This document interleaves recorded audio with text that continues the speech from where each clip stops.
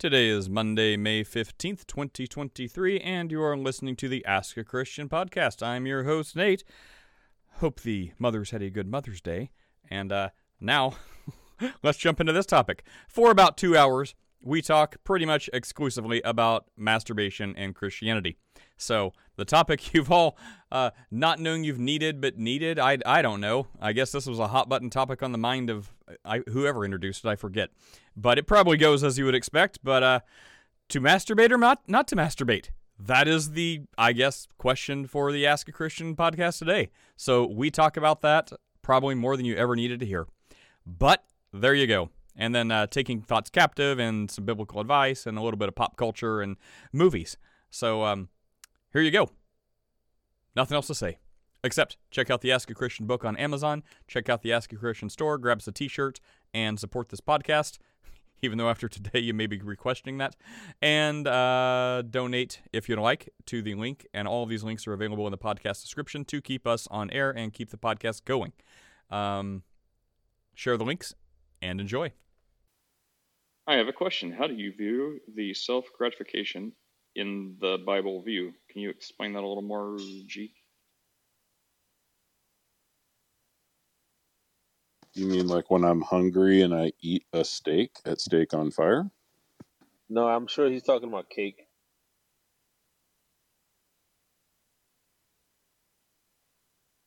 Oh, he's talking about masturbating. Well, how many times a day are you doing that? Yeah, this is all you, Bubs and Chris. Go for it. It's all you. Why is it me? Why is it not? It's not going to be me. I don't know. Sounds like a Bubby question. I don't know. Let's put on our serious hat for a minute. Okay. Can we answer this in a serious way? By we, I mean you guys. Sure. So I'll give the short end of the stick. So essentially how it's gonna go is in the same way that if we think about our brothers with hate, that we've killed them or we've murdered them. In the same way that if we've looked at a woman with lust, we've committed adultery, etc., etc. All you're doing when you're doing X, Y, and Z is quite literally just either imagining a woman with lust or seeing a woman in a lustful manner. And if that's the case, it's not necessarily the action itself that is sinful. It's more so the processes of what leads up to that action that is sinful, the things that happen during that action that are sinful, which is necessarily the lust aspect of it. And you may not even be committing it, quote unquote, but because you are thinking it, it's equal to essentially like kind of a thought crime type of thing, where even if you think it, it's equal to doing it in that sense. So that's necessarily where the Bible speaks on it. The Bible doesn't necessarily say chastity belt immediately. No, that's not what the Bible says. The Bible just says that's something that's going to be harmful to you in a way that you're looking at something upon lust or looking at it lustfully, etc., and that causes you to stumble, which it most likely will, and the fact that you're looking at it lustfully in the first place is how you're self-gratifying. So if that's the case, then it's sin, and that's what the Bible says on it, pretty much. Oh, it appears Steph would like to weigh in on this conversation. And a wild Steph appears. What if you're married and she asked to be on stage. She wants to speak to this. Ooh. All right. Wait, what's the topic? I heard Bubby say something that I think I don't agree masturbation with. stuff. Oh, great. Okay. Yeah. And you modded me. Awesome. Yeah. Yep. Okay. All right. Not what I thought it was. Time to learn from my woman. So no. The one thing I heard you say, Bubby, that I would correct is the thought crime thing. Like it's not the thought appearing in your head that's the sin, it's indulging it, right? Yeah, that's what I mean. Not necessarily like Orwellian thought crime, just a general colloquialism. But what's it called? To answer the next question that says, what if you're married and imagine your wife? I would say personally, just do it with your wife then. I don't know why you'd have to imagine it. Wait until you're married, Bobs. Once No, once that's- the once the sweatpants come on and they get tied, it may as well be a chastity belt. So Listen, you know, we've I don't know. given birth, we've cooked dinner, we're tired. Okay, I have a That's headache. crazy. All right, you hear that, bub? Right, in 10 seconds, any argument you can say to the contrary has been defeated. How many things was that? I mentioned the sweatpants. She's like, we have headaches, we work, we're tired. I'm like, Giving birth. Yep. Man. Yep, giving birth, all that, right? So you just go to bed, dear women, and the guys will, Wait, just giving give- birth. But I that sounds do. Wait. If you're Steph, are complaining you about the birth issued- giving part, didn't you kind of bring that on yourself? Wasn't you Yeah, not right? having the sweatpants tied while you gave birth? Listen, which is here, why they're tied buddy. forevermore. Right. That was not my. That takes. So, two Bob, to tango. answer your question, Takes two. yeah, I think it's fine if you can. Which like, minds wander, right? So, however someone does that, like taking them at their word, like I will imagine my wife in the most vanilla way possible and biblically correct, and blah blah blah, and I will think of only her. Great, I don't see a problem with that. Unfortunately, like minds tend to wander. So, if you're someone that can think of your spouse and only your spouse, then great. The chances of you doing that, I don't know. The real answer is that lust is not the same as intimacy. And now that we've closed that out, Steph, are all women issued a list of excuses Yes. when you hit a certain age? They're all No, they're all listen. given a code book at 6 that lets them know all the alternative phrases to you. So for example, when they're 6 years old, they're getting a book that tells them instead of saying I'm fine, say it's okay, or instead of saying it doesn't matter or I'm actually very upset about this, say I'm okay, don't worry about it. I'm fine. I'm fine. Exactly. They'll get another Until like translation. 6 weeks later. No. And then the dam They'll breaks. get another translation, which is if you want to talk about your problems, make it a guessing game, and if he can't guess it, be angry. And then that's like the emotional girl code book since they're giving from birth. Wow, Bubs, maybe you're ready for marriage. Man, Bubby, you're cluing in pretty quickly. Hey, Bub. Not good. But notice she's not arguing. Yeah, you're not saying I'm wrong.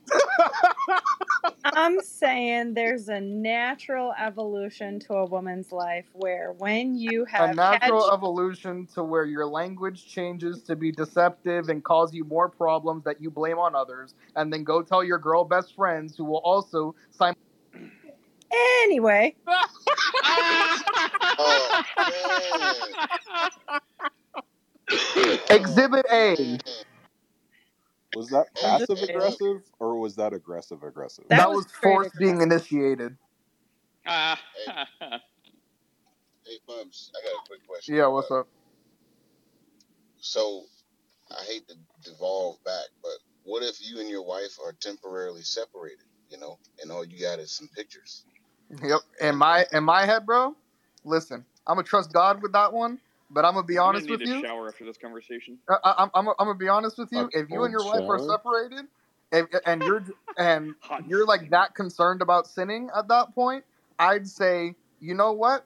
Abstinence, buddy, for that period of time. If you're that concerned about sinning, if not, I mean, by the grace of God, may He forgive you. That's all I got. I have No, a no, question. I'm not- Is I'm the not saying decision about that sin. if it's a married man, then any kind of masturbation is a sin? That's the What I'm What? saying, I mean, weren't you the one Oh, who said okay. pornography is adultery? Yeah. yes, No, what that I- would be my what I- stance. However, if we're within marriage, I don't know that that's I mean some of this stuff is just natural the way the body is designed. I think it's like so individual how lust comes into it. No, but lust Yeah, is the thing that we're what I'm- avoiding. the next what I'm question on trying to top of ask- that then becomes, okay, is it possible to lust after your wife? And if it's true that it's possible, then you've kind of screwed yourself there. Well, no. Like, that's the question that has to be said. No. If you want to lust after your wife, lust after your wife. Like, you're married. Like, I don't think there's. Yeah, like, but does if you- marriage what? If you- absolve the sin of lust? Yes, No. because it's not lust. No, like if you want to like nuance lust in a way that makes it good or bad, like lust is subsumed under the marital contract. So if you're like, oh, my wife's hot, I'd like to do things with her. No, that's not lust in the same way. Like some single guy is like thinking that about other people, because how do you commit adultery with someone you're actually married to? Like no, like lust would be subsumed in that context in a way that if you say it's lust, then it's subsumed. if you're like, okay, it goes from lust to like, you're in the confines of marriage, so it cannot be lust. Wait, how are Or, we defining lust? How are we defining lust first of all? Bro, Like let's set a ground definition for what lust means first. Bro, all lust is desire. That's all that is. Desire. Okay, cool. So if you and your wife are separated, are you not desiring to do those acts with her? Yes or no? Heck yeah. Yeah, but they're still married. Yeah, but if you're saying that the sin is desire and lust is desire, therefore it would still be a lust. No. What my question was, that's not what I'm saying is. What I'm asking is, okay, I would agree, all of us would agree that pornography is sin. It's sinful. Watching pornography, masturbating to pornography. Right. But what I'm saying is, if my wife has granted me to have photos of her, right? And of course, these photos are kept secret for my own use. And if I decide to masturbate to my wife because I can't physically have sex with her, like say if we're separated temporarily or she's just away from the house for a while, we don't know, right? Listen, I'm not saying that I wouldn't do it, right? I'm not saying I wouldn't do it. I'm just saying, in my head, it's probably a sin. When did we get street Bubby? Okay, yeah, so I mean, Bubby he would be like one of those guys, like, I don't know, like, what church father would he be? Like, he's pretty hard and heavy on this. Like, he's so, like, liberal in the rest of his thought, but he's like, Bubby? No, chop it off, to the fire with you. Oh, yeah, Bubby. No, I'm not saying to the fire with you, because if I said to the fire with you, I'm burning already, right? Yeah, so Harold, for the record, hang on. Christodom. For the record, Harold, I've never had a problem with that. I think if it's not your wife, you have problems. I don't know how single guys do it. Hurry up and get married. Not just for that, because that's going to make a whole other nest of problems. Don't as being halfway joking about that. Make sure it's someone you want to spend the rest of your life with and commit, not just you can have a. I want multiple wives. Anyways, so no, I've never been convicted that it's somehow a problem if you're. The wife's like, not tonight, I have 1,000 headaches. I'm like, all right, I'm just going to go think about what I'd like to do to you. I've never been convicted that that's a sin or that's bad because it's my wife. Night of 1,000 headaches? Wow. That sounds valid. If I start thinking, why do you gotta keep muting people? Anyways, so if I start thinking about other people and your mind wanders, I think you're getting into bad territory and perhaps sinful territory. But if it's you and your wife, no, that's the point of a wife. I mean, love and all that other stuff, but I mean, what the really? I mean, it's not the point. I mean, that's one of them. I mean, like when women are like, I have emotional needs. Great, I don't give you crap for that. So I mean, guys, I mean, there's probably some guy that's like, oh, I married a woman to fulfill my emotional needs. That guy's out there somewhere. But most of us are like, his tea checked. Yeah, if you want a guy to fulfill your emotional needs, you better get a doggone eunuch. Like, for whatever reason, this is just, I'll say. Yeah, get a pet. Get a pet. Right, get a pet, because I mean, this society has made marriage into a thing where it's like, oh, marriage is supposed to be about this and that. I don't need to be married to a woman to have her cook for me, okay? I don't need to be married. Make me a sandwich. Right. Like, I don't need to be married to you for any of that. Literally, the only thing that you're really supposed to be married for is sex. Like, that is legit the only thing. Harold, my most Christian advice for you, Harold, would be, I, being as honest to the scriptures as I can be, I don't think thinking about that stuff or doing that with your wife only in mind is a problem. However, if at some point you feel convicted about it, or like you need to take a break or something, well, Romans 14 it, right? So if you feel good about it, I don't think the Bible says don't do it. I mean, that is why you're married. It's like Paul says, right? He's like, look, even if your wife, you and your wife like take some time apart or whatever for fasting and prayer, is like, don't take too long away because you don't want to be tempted. So it's not like he says, you shouldn't fulfill your sexual desires. But I mean, if you and your wife are unable, you're in different states or whatever. I personally, being as biblically accurate as possible, don't think that's a problem. But if you ever do, well, then it would be a problem for you to do it, not because the act is bad, but because you're not following your own convictions. So if you feel great about it, in my own life, I feel great. I'm like, if my wife doesn't want to, hook up tonight, then fine, I'll take care of myself. And, use that against her when she has an emotional turmoil that I can't solve. Just kidding. Don't do that. Don't keep score. Hey, and by the way, do what I say, not what I do. I appreciate you, Nate, on that one. And by the way, I want to make sure I'm clear on what I was saying.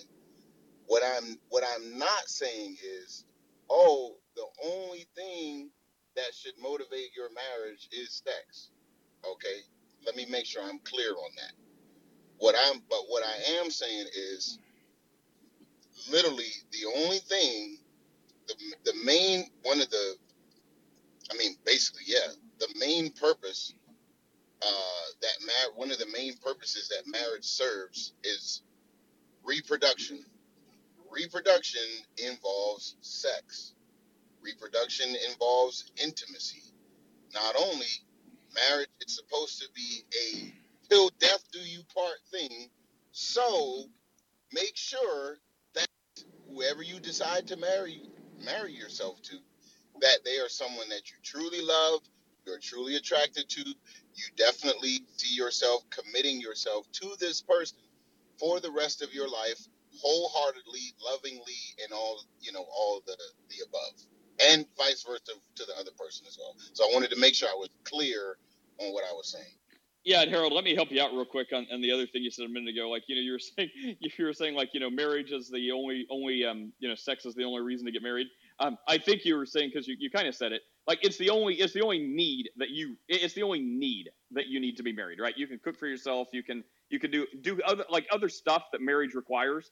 You can pretty much take care of yourself. It's like sex and reproduction is, biblically speaking, the only thing you would need to get married for, right? So it's not like marriage, the only reason to get married is to have someone to hook up with, but it's the only need that, you takes two to tango. Like you can't fulfill yourself.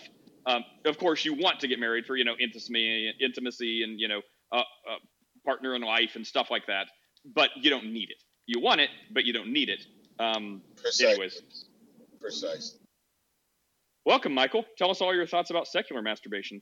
Yeah, this is going to be an area where we talk about morality and how Christians are like, we're so much better than you atheists. We have higher morality, or just stricter rules. But that's the conversation.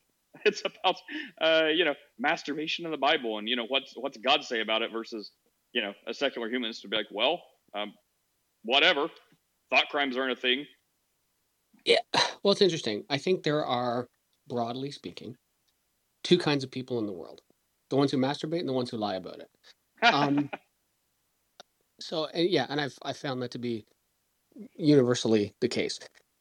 But I also find it interesting. Well, one, I got a sound clip of you saying "do as I say, not as I do," so that'll be fun for later. No, I admit it. I'm a bad person. Yeah, it's okay. I'm here for you. And so, but I found it interesting. The whole, kind of sex is the only reason. Well, you'd really have to read into something. Like you'd have to say something like, I'm not sure what you'd have to say. I'm not sure how you'd, what apologetic you'd apply to Adam and Eve, because Adam and Eve for sure weren't married, yet they procreated, and they seem to do so with God's blessing. So that's clearly not the answer to that question, right? The only reason, you must be married to procreate, because that's just not the case, right? Not even according to the Bible. Oh, wait. You mean okay? Were Adam and Eve married? I mean, of course you don't need to be married to make babies, but biblically speaking, you should be. Is that the hang-up?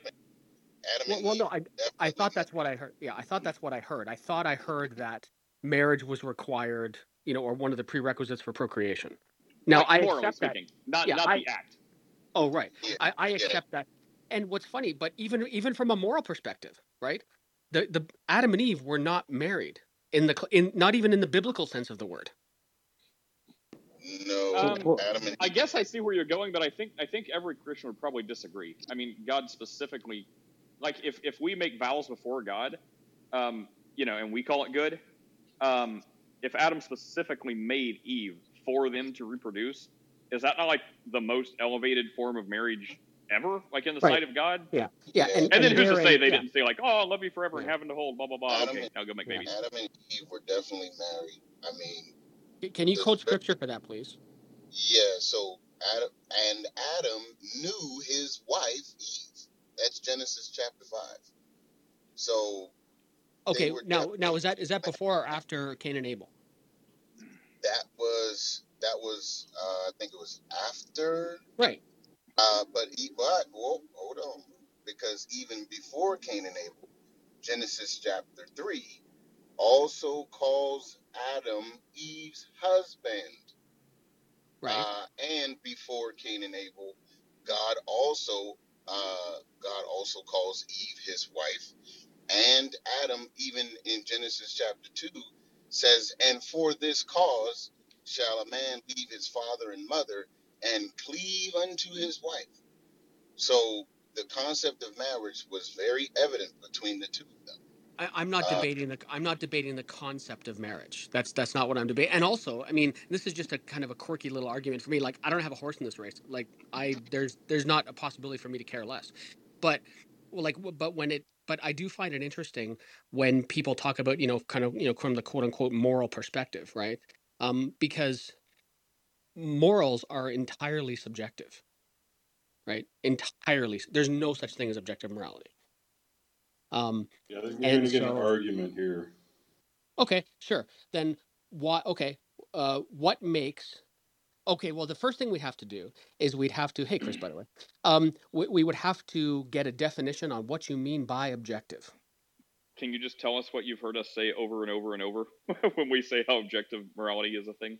So it seems to me that what believers, and not specifically Christians, right? You guys aren't the only ones who do this kind of stuff. Is they talk about outside of human perspective, right? Which is unfortunately just special pleading, right? Either something is mind and stance independent, or it's not, right? To say that something is mind and stance independent of humans, and then to try to apply a quote unquote category error to someone for saying, that objective morality isn't a thing because it's still just God's opinion, is by definition special pleading. Right. So now, Chris, I'd love to hear your argument. So the argument is that it's not special pleading because God is reality. So God is one and the same with his attributes. Doesn't beg the question. God is reality, therefore it is not special pleading. What does it mean to beg the question, Chris? I don't know. You tell me in this context. Right. Well, no, there's no context for it. What it means to beg the question is to assume your conclusion in your proposition, right? And as soon as you say God is, you are begging the question that the God exists in the first place. That, by definition, is begging the question. He would be begging the question because the contention's on the objectivity of morality, not on the existence of God. Oh no, but the stance is that objectivity applies to God and not to anybody else.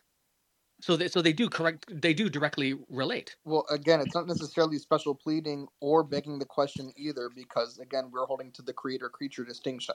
That one thing there that begs the question: there's a creator. No. Well, okay. Well, hang on. Forget begging the question. Your entire argument presupposes that there's a creator on our side. No, you can make every fallacy you want and still be correct. Like, a fallacy is bad form. It's not best practices. That's why we call people out on it. But it doesn't mean it's wrong. Like, you can make all kinds of you can beg the question all day long. If God is and God is reality, well then beg the question all you want. It exists. It is reality. Just to point that out. Right. Yeah, and that is fair, right? If it is if you take a I'm going to take a line directly from Nate from Years in My Favorite Person. He quote mines a lot, right? But one of the quotes he takes is from a guy named Kai Nielsen, who was, I think, responsible for one of the entries into a dictionary definition for atheism. And he quote mines it terribly, but one of the parts he does get right is he says that all of the arguments for God could fail, and it still could be the case that God exists. That I accept that as correct. It could be the case, but it's not necessarily arguing charitably to start with that presupposition, and it's even less charitable for it may have been you, Bubs, and I apologize if it wasn't you, to prescript onto me that I can't even make an argument because in the making of my argument I also presuppose the existence of God when I positively do not. Right. You can ask but me what I again, believe. You can't tell me what I believe. The reason that I say that is because for you to try to ask Christians to take God out of the worldview or give the objective moral argument without inserting God into there would be for our foundational presuppositions as to how we can even have the intellectual, what's it called, intelligibility to even have the conversation in the first place. If God isn't in our worldview in that place, then we can't even have in our worldview the intelligibility to have the conversation. So anytime that there's a hypothetical or there's a question posed saying remove God, well, it's impossible, because if we remove God, we remove our entire worldview. So we can't really do that when you're asking us to do it. If you don't have the capacity, I think this just shows a lack of creativity, right? If you don't like, what is okay? So what does it say about you? It's not I shouldn't necessarily a just lack of hang creativity. It's on. like Please let asking me me to finish make my a thought. smoothie with the blender not plugged in. Please let me and finish you're my like, thought. hypothetically, could you make the smoothie if you didn't have the blender plugged in? I'm like, no, that's a bad question, because I need my blender plugged in to make the smoothie. The blender plugged in is God being there, and the smoothie is reality. I can't have my reality without the smoothie blender being on. Sure. And I accept people's, whether they call them presuppositions or axioms or properly basic beliefs, whatever it is you want to do it. But you don't get to say that it is without the commission of a fallacy, right? And it's totally fine. But anyway, to get back to the point that I was trying to make, I find it interesting when someone says, it's not reasonable for you to ask me to take on the hypothetical because my basis and foundation is that this thing exists. I think it shows a tremendous lack of creativity. I don't seem to, and this is not me putting myself on a pedestal at all, but I don't seem to have any problem entertaining the hypothetical that God does exist. So how are you so incapable of entertaining a hypothetical that it doesn't? That's on you, not on me. We're not. What we're saying is, if we're doing an internal critique of the Christian worldview in terms of morality, that's one thing. If you want to do an external philosophical critique and not assume the existence of God, that's a totally different argument. I think that's the only thing people are saying, Michael. Watch. We can do it right now. We can do it right now. If God doesn't exist, morality is subjective. Great. Okay. Now let's go back to the conversation we were having. Sure, yeah, and it's totally, like I said, but even if I do an internal critique, right, and that's why I was very clear in asking about the definition of objectivity, right, because words matter, right, and because words are polysemous, you have to get clarity on what the definition is, right. So traditionally, something objective would be mind and stance independent, right, but that's why I entered my own caveat in that I've heard Christians say independent from a human perspective. And if that's your perspective, I understand that.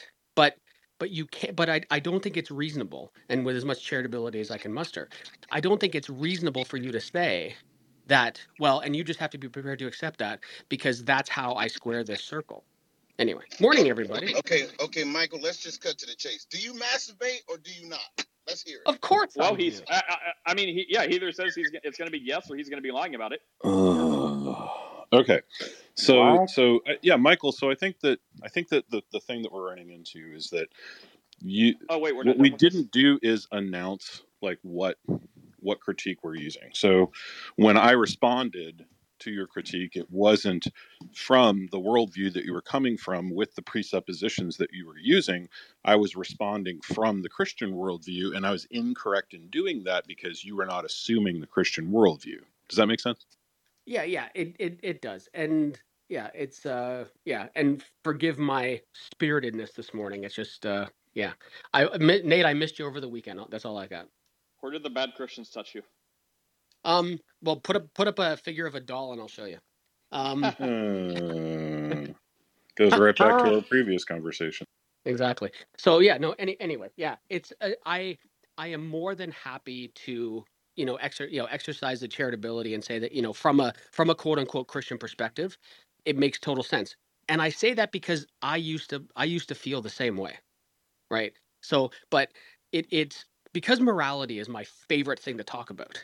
I always find it very interesting how believers, and again, not just Christians, how believers attempt to square their their morality. It's an interesting thing for me to watch. That's all. But there's also squaring it, and let this be the last thing, and then we'll go to Korush.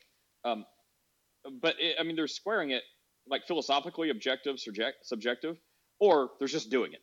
So there's like another category, like the people who are just doing their morality the way they believe they should.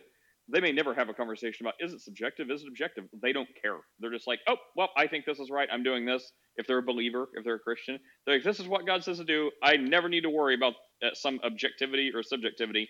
God says this, I'm doing this. I don't care about the rest.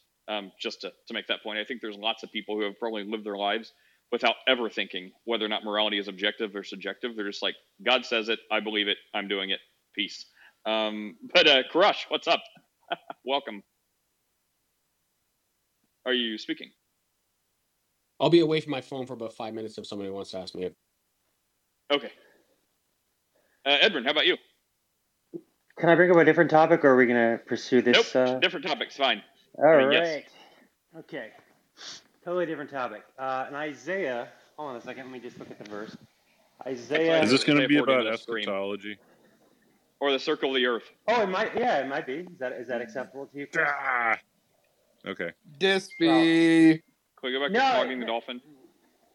No. I think own a dolphin? Okay, hold on a second. Isaiah 65:17. Okay, for behold, I create new heavens and a new earth, and the former shall not be remembered nor come into mind. Now, you're hard to hear.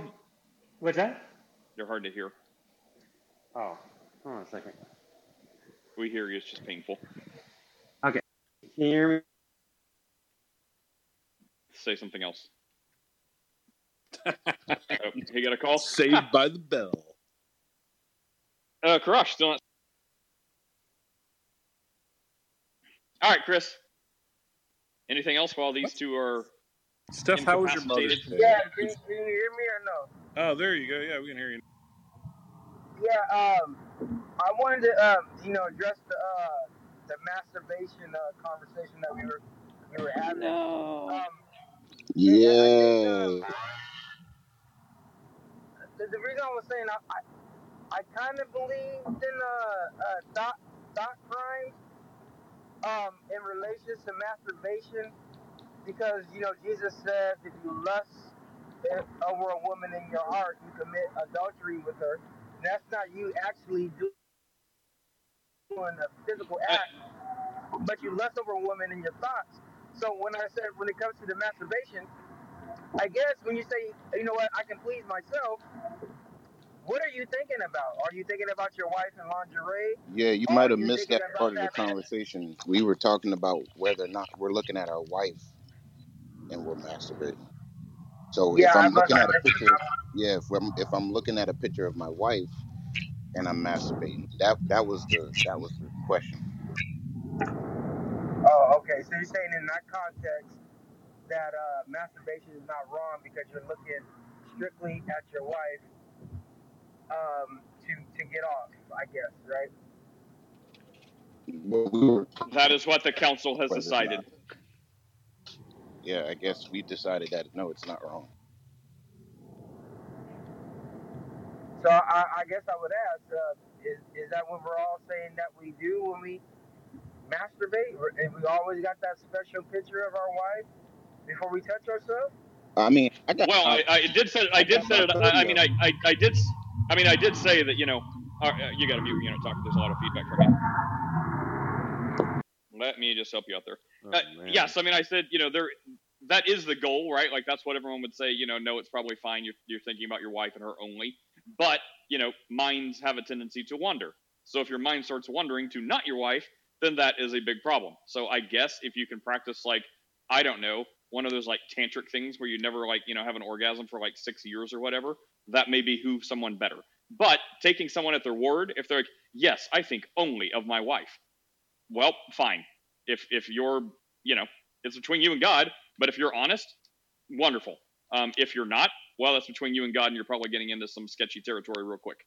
So, yeah. Hey, can you guys toss Necro? We just spam in the chat and harassing Yester.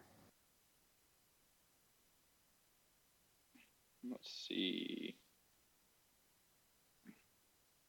Oh, and today I learned, did you guys know this? Like, I've heard people say, oh, we're kicking him to the goo. And I just assumed, like, G-O-O. Like no, the gulag. Well, see, yeah, I didn't know that. And then Haiti pointed it out to me, like, no, it means the gulag. And I was like, wait, what? And I just thought it was like the primordial soup. I thought it was like, the goo. And apparently I was completely misinformed, or I didn't follow up to understand what it meant. It meant dispies. Listen, you will be eating steak in the kingdom with me.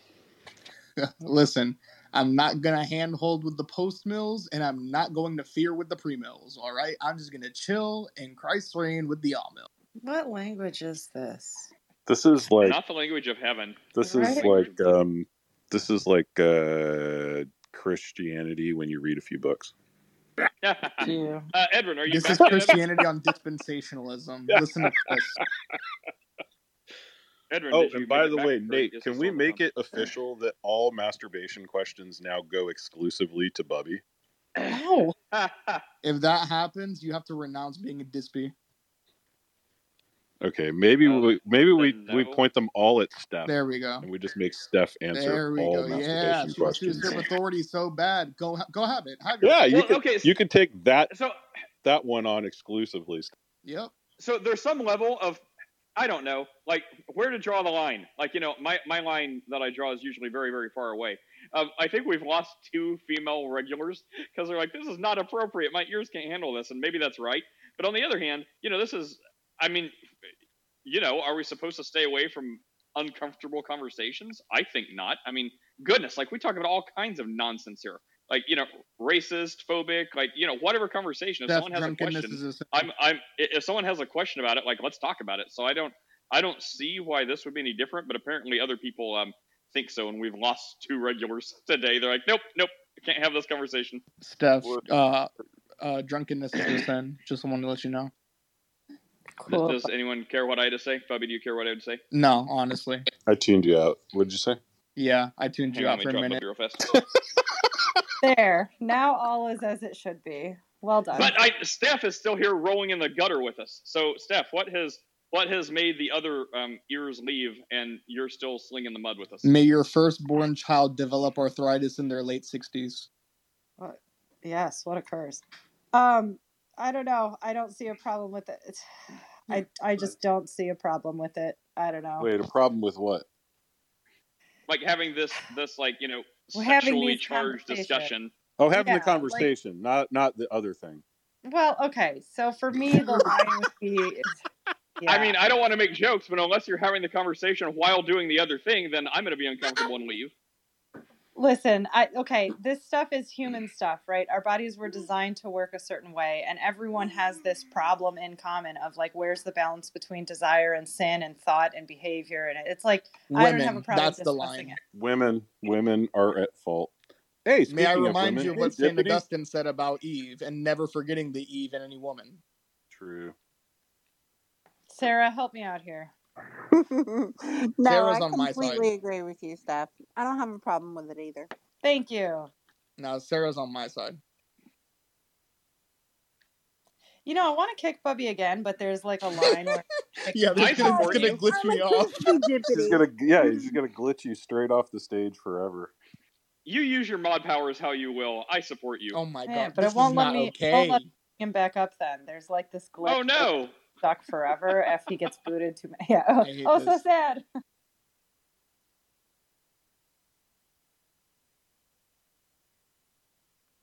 Sweet silence. Oh, man. Catherine can never talk when it's fun. So she's just like, yeah, women are man enough to take the blame. I don't even know where to go with that. Like, wait, blame on what? To take the blame for everything that ails man. I mean, I'm fine with you. Yeah, except for abortion. Apparently, thanks for taking one for the team humanity. Oh, true. Yeah. I mean, I'm giving up my spot, in support of women's rights and everything. That I will advocate my place of being the man and taking all the burden upon myself to let you women do it. Repeal the 19th. I support you. All right, so this time next year, I'm gonna mark on my calendar. Bubby, when's your wedding? You're engaged? 2 years. 2 years? Okay, yeah. 3 years from now, I cannot wait to hear what Bubby has to say about all of this. I'd like to replay this back to him and see how his opinions conversation haunt his No, dreams. wait, exactly. Say about what in specific? The whole thing, bud.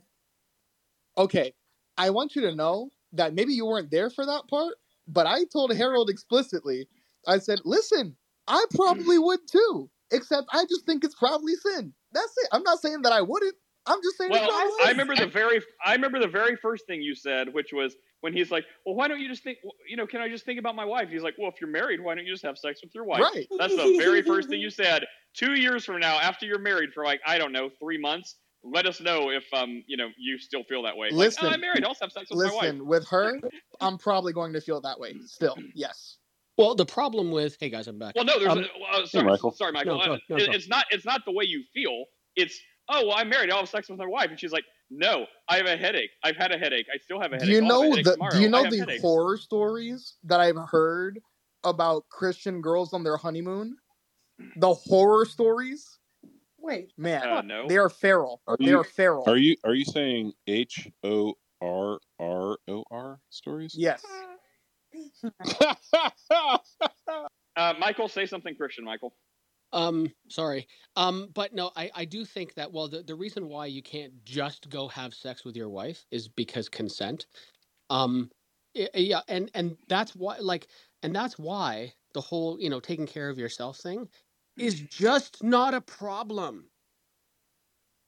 Right? Like, it just isn't. Who cares? We need some adult help. But the other thing is that people, that was mentioned before about, well, as long as you think about your wife. The problem is, I am head over heels madly in love with my wife. If I worship anything close, it's her. I'm madly in love with her. Imagine worshiping a woman. But you have no capacity. Whatsoever. Doesn't matter what you think. Your opinion in this is just wrong if you think otherwise. You cannot control what gets you excited. At all, full stop. You have no control over it. True. Then be a monk. But that's what I was saying. I think that's where the problem in this whole conversation started, is that thoughts are spontaneous and we have no control over them, right? So I'm sure even more so in this topic. Yeah. So the verse that we keep citing and calling thought crime there's a verb in there. Lusting after. It's not, he doesn't say having lustful thoughts. It's like you can't control what pops into your head. Well, yeah, but I think I agree with you, Steph. I think there's a difference between seeing a woman and saying, wow, she's hot, and going after the woman and say, hey, I want to get with you. Yes, right? That's where the difference is. Yeah, well, I disagree with Steph. Well, I mean, not to be graphic, so, use your own imagination. Wow, see, now you're getting thoughts planted in your brain. But I mean, there's a thought between oh, I think she's hot. Wow, that gets me excited. Versus actually, doing something about it. Right. So I mean, I think if you're doing something about it, to get over that moment of tension, that would be where many I think would say that's lusting after, maybe not actually trying to consensually hook up with her, but something that is a physical activity between you and yourself. I mean, I think many would consider that that's going beyond just, wow, she's hot. Oh, that really gets me excited, whatever. Versus you're actually doing something, even though it's just by yourself, that I think would blur that lines to too great of a degree. Yes, Steph. Well, Jesus said, if you look at a woman with lust, you have committed adultery already. But, Boom, right, Steph. So, hold on. That's the verse that I'm appealing to. If you look, the verb is in the look. He doesn't say if the thought pops into your head, you have committed a sin. Because the Bible is very psychologically sound. And the Bible understands that we can't control what thought pops into our head, but we can control our behavior, what we do about it. So if a thought pops into your head of another woman other than your wife, you should stop instantly. Other than Steph's wife? Right. Okay. So this is going to be like a psychology 101 thing, right? Where it's like you can't control. I'm going to keep coming back to this. You can never control. What? Is it Cookie Monster in the background? No, that's my husband feeding the baby. Oh. You can't control the thoughts that pop into your head ever. And their entire disorders happen because people ruminate on spontaneous thoughts, right? So the problem is in the verb. If you then follow the thought, continue the thought, and then physically do something about the thought, Now we have a problem. But the thought in itself is not a problem. Wait. So let me just harp on two things, like on a serious note for a second. If we're gonna say this, which I completely agree with, by the way, alhamdulillah, right? I agree with all of you of what you're saying. But if that's the implication, are we now going to concede that being gay is not a choice? Because you can't control who you're attracted to and these spots spontaneously come into your head? No. Listen. Bubs, okay, Bubs. The gay thing, be celibate, right? That's the thing. For people like, I can't choose. God made me this. God. Oh, wait. Hang on. Nope. Go down. I'm not being interrupted. I'm not being interrupted on this. The point is, whenever people try to say, God made me this way, I can't choose, blah, blah, forget that. Subsumed is the word of the day. What this whole conversation would be subsumed in, consider this your cross to bear, be a monk, do nothing. So, I mean, forget the conversation, which I think has validity, about you can change your mind. If you seek God, he'll change your heart, he'll change your mind. You'll go for things which are godly, i.e. heterosexual relationship, blah, blah, blah. But if you want to just get over that entire argument, it's your cross to bear, have sex with no one. There, that's the answer. Sorry, Chris, I'm passionate about this. I didn't want to be interrupted. Anyway, that's it, Bubs. So do nothing. Just like other people that are like, God made me this way. Great, do nothing. Like completely abstain. Or God made me this way. No, great, do nothing. Completely abstain. No. My argument's not surrounded over them doing it or not. It's surrounded over whether they... Hold on. I see you've made a leap. We went from talking just about thoughts that could apply to this, that, or the other thing to be like that. I want to make sure that nobody thinks that's what I was referring to. Oh yeah, no, that's not what you were. I don't think that's what we think you're referring to. I was just saying that if we're gonna go with the idea that we can't control who we're attracted to, and these thoughts spontaneously pop up in our head about who we're attracted to or what we find attractive, then by that same metric, aren't all of you forced to concede gay people don't choose their sexuality? Okay, listen, that's where the leap is. I'm not talking about who we're attracted to. I'm talking about thoughts, okay? So if we take this to an extreme example, okay, there are straight men who've been straight their whole lives who develop obsessive compulsive disorders about having sexual thoughts that bother them. So for example, they might have a thought pop into their head about being with another man, and then they begin to obsess about this thought because it's so like bothersome to them. That's the mechanism I'm referring to. If we begin to try to control our thinking, it's a road that is psychologically unsound. Like you can't control the thoughts that pop in your head. Everybody has that. That's where I'm ending the thesis.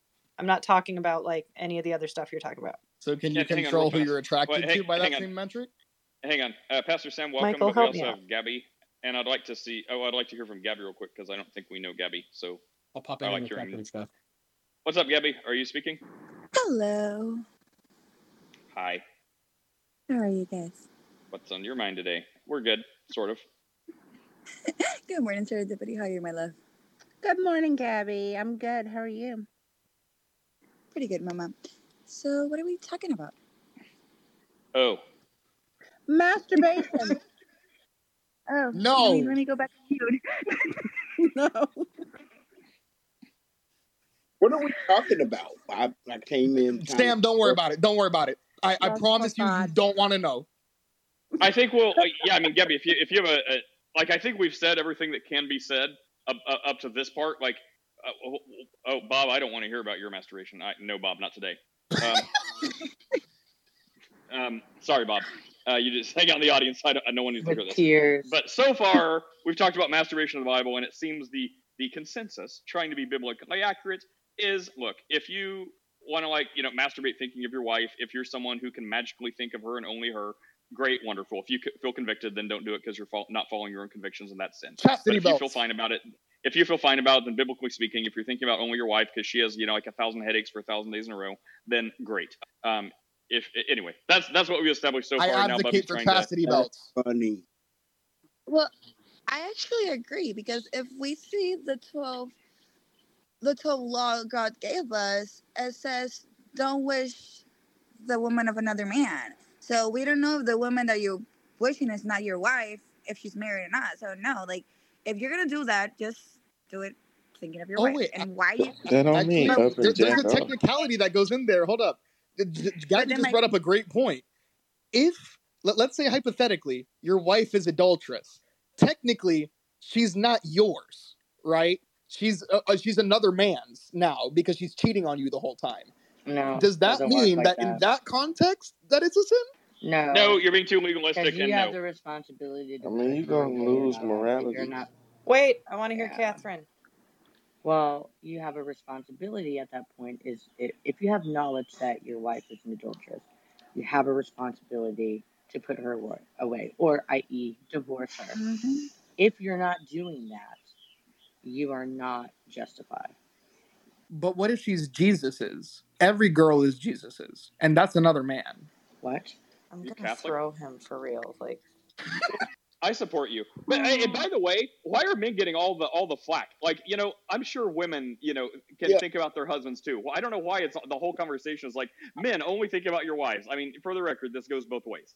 Wait. You can't say y'all have no wait. control Nate, over that's your so thoughts, contradictory and we're to not gonna everything talk you about just said. women. You were It's saying, just on wait till stage. you get married and see what your position is. The wife keeps the sweatpants tied up, and then you're gonna well, maybe they think about their husbands too. If they have their sweatpants tied up, what makes you think they're gonna do that? Because you're trying to extrapolate. You're trying to take my argument and criticize, take it to ridiculous proportions and criticize those results. So no, it's not like women. Although they spend 90% of their life in sweatpants with it tied shut.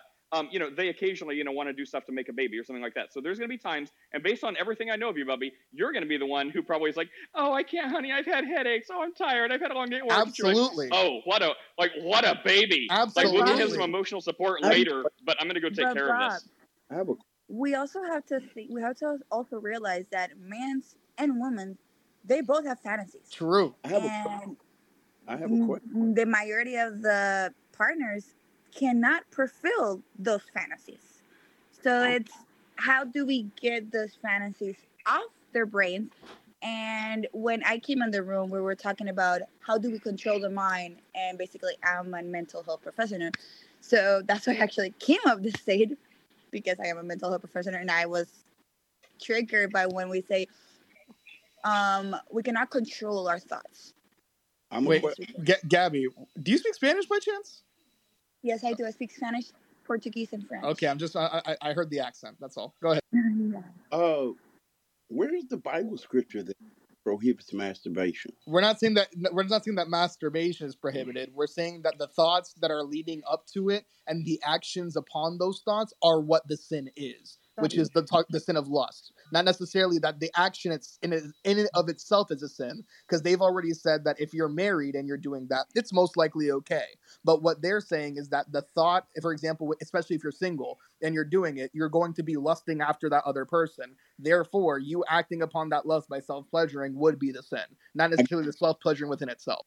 I understand the premise, but what I'm asking for is a Bible verse that prohibits masturbation. That's all I'm asking.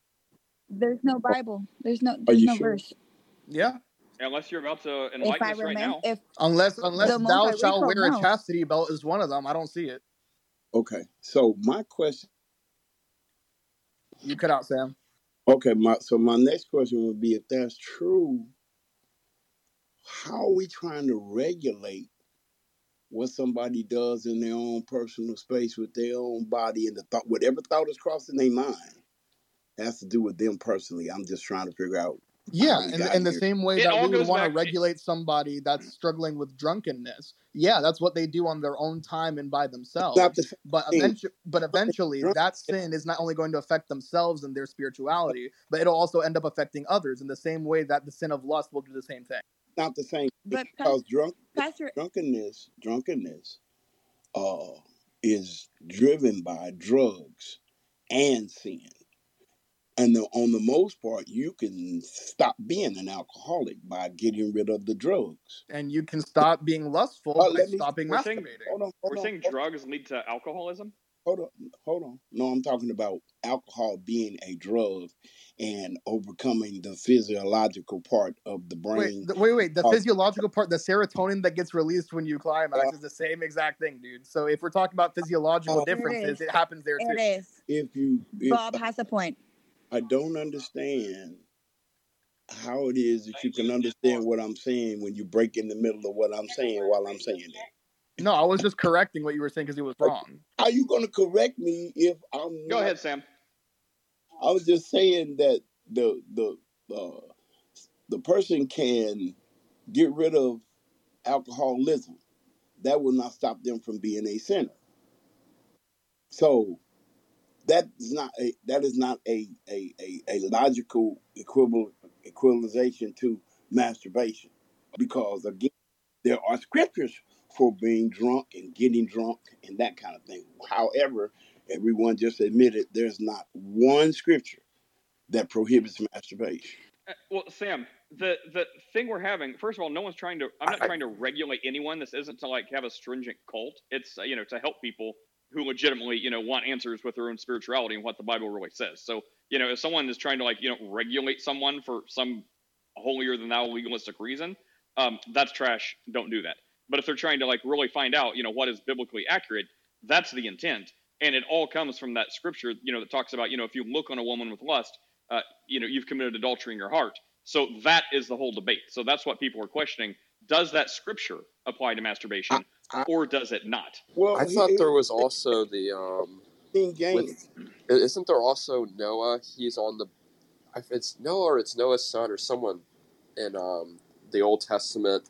God tells him not to waste his seed or something, and wasn't that referring to masturbation? No, it wasn't. It was referring to the law where when the brother died, the other brother is supposed to go. The other brother is supposed to go and raise children to that generation, and that was the law of God. And the person disobeyed God's law, and God killed him for it. That has nothing to do with masturbation. Wait, Sam. So here's my next question to you: is somebody who is addicted to a substance or a thing have an idol? So if somebody, for example, is addicted to marijuana or is addicted to alcohol, is alcohol and marijuana now become an idol for them? Well, yes, that's a whole subject, but here's the thing. No. I need you to answer that question so we can go on to the rest of it and how it ties back. So yes or no, are those idols? Here's what I'm trying to say from my point of view, and I will rest. From my point of view, the scripture says to look on a woman to lust after her, and you guys have already covered it about what the two lusts meant.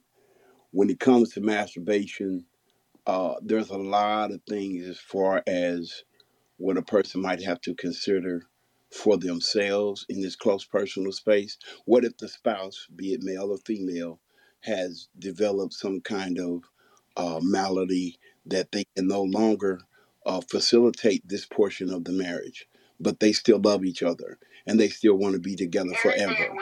What about that? Nobody, hey, none of us have an everlasting body. Some people's bodies quit working in that area.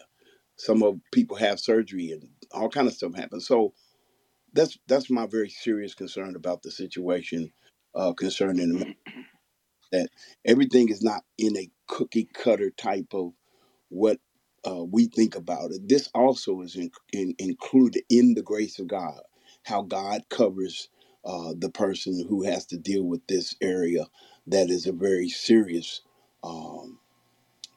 point of view that we're addressing today. And so I get points of view. I'm just saying that as a pastor, I've had to encounter people who their partner no longer functions in this area.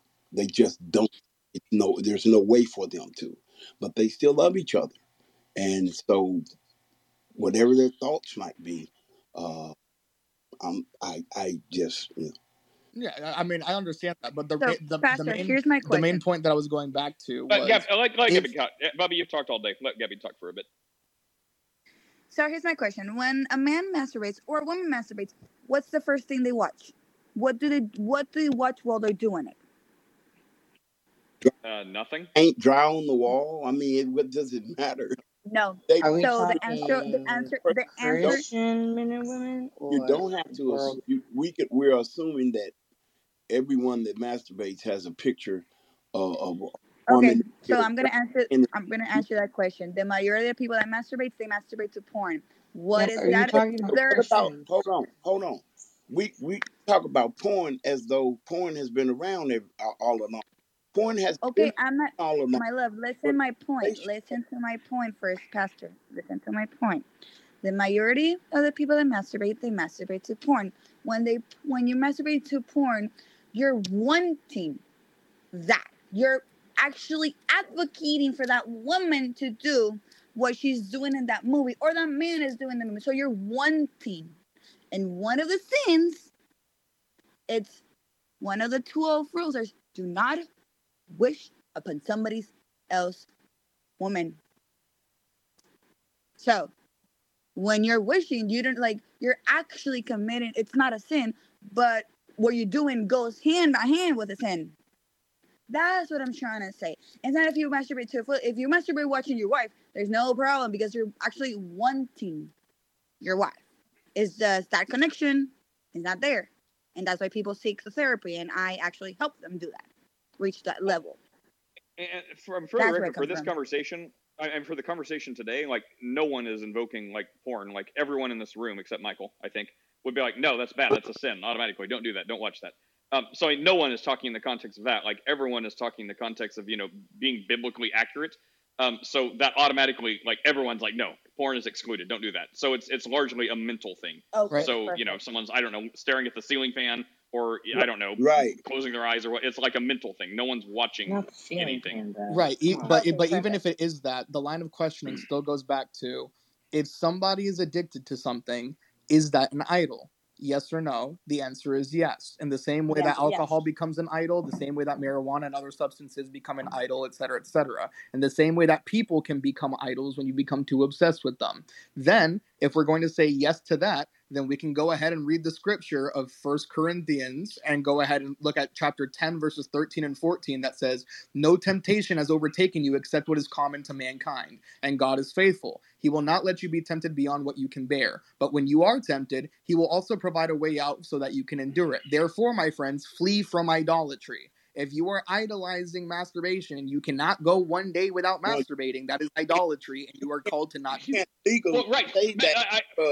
You can't legally say that because that scripture did not say anything about masturbation. It didn't say anything about drunkenness or alcoholism either, right? But we're still implying that within the verse as well. If we're going to take the literalist point of view, then I'm going to go ahead and say any verse you bring up to bring the deity of Christ, Jesus didn't explicitly say, I am God, worship me. I can bring the same Muslim argument to you. Not so, Buzz. The context of Corinthians does speak about drunkenness and idolatry. Yes, but that specific verse, like you said, does not. Your argument was that the specific verse did not mention it.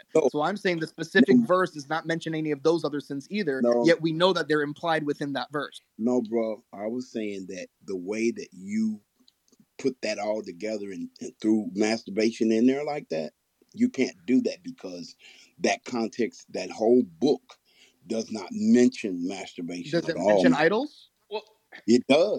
Then masturbation has become the idol. Flee from idolatry. The idol in this case is masturbation. Except my point, Bubby, is the second part of that. You're comparing that to an idol, and I don't totally disagree. If it's an idol, if it's something you can't seem to go without or get away from, then that's a problem. But on the other hand, your conclusion, which someone else who used to hang out here, kind of took the similar approach to kind of where you're treading. And it's their answer is, God, that Bible verse, God won't give you more than you can handle. He'll provide a way out. And it's providing a way out of alcohol, or getting drunk, well, just remove yourself. Providing a way out from drugs, if it's actually unavailable, it doesn't matter if it's good for them or healthy or going to make them have a heart attack. If it's physically not available and they cannot get it, well, they cannot get it. But with the stuff that happens in the mind, it's I don't know a way you can get away from your mind. It's I'll go run some laps. I'll take a cold shower. I'll do something. But your mind is still there, right? So it's these. It's the thing that gets back to psychology and I agree with that. Well, hang on, I So it's it's going to keep building and building and building until there's a point where you cannot get away with it anymore. So people who aren't married, I honestly have no idea how they do it. Because it's you can't get away from your own self. So it's their answer, it seems is, well, just don't do it. God's providing a way out. It's okay, I'm ready to murder someone right now because I have all this angst built up. And it's well, just don't do it. It's okay, now I'm going to murder you right now if you say that one more time. Yeah, but it's not a just don't do it thing. It's go to therapy. It's get help. Seek professionals. Like, we live in 2023. We're not in caveman days anymore. Like, we can go places. We can walk 5 miles and get help. We can go to the nearest local mental health facility that offers free help, that are multiple places around the U.S., and go, hey, I need help. You can check yourself into all these places for free. There is not an excuse that there's not a resource out there to not get you help. If there's not a resource out there, you're just being lazy. But wait, hang on. Now, hang on. I'm coming right to you, Michael. But Bubby, now you're acting like people need help when we've already established, like, if you're married, think of your wife, you don't need help because you're not doing anything wrong. But Michael, I know they have people like, that, what is it, No Fap November, like the people like No Nut November, incels. yeah. But hang on, the people in Bubby's incel community, just kidding. Who try to like, not abstain from masturbating because of whatever reasons they have, like, it proves virility or performance for when you need it, or testosterone, or makes you more manly, or whatever reasons they give. But so yeah, Michael, would you say, as a secular humanist who thinks this is all nonsense, because you're like, hey, do what you want, if it's in your mind, go crazy, would you say someone would ever need help, like if it becomes like to the point of self-abuse, like maybe Bubby, or self-harm, that they do it so much? How would you counsel them to where they don't, like, they change their thought or their neural pathways to where they don't masturbate ever, and just let nature take its course? Careful, don't project too much, Nate. Or would you say that's stupid? Don't even come to my office with questions like that. Well, I mean, so you're outside my wheelhouse a touch here, but to something that Bub said, I would outside of a fundamentalist religious person, I would challenge you to find a mental health care professional anywhere that would tell you masturbation is bad or harmful or anything like that, because you're not going to find one. Wait, that's not what I said.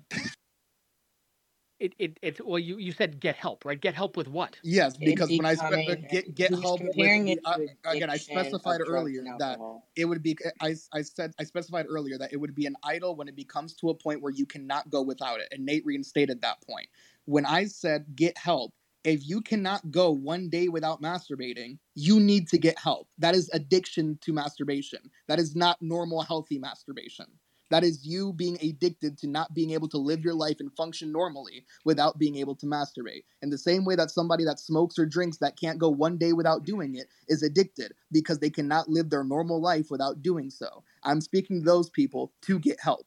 That's like saying you can't go one day without eating or going to the bathroom. There's nothing wrong with masturbation, so it doesn't matter that you do it every day. It's completely normal. We're speaking of it in the Christian context, Haiti. Well, no, hang on, Michael.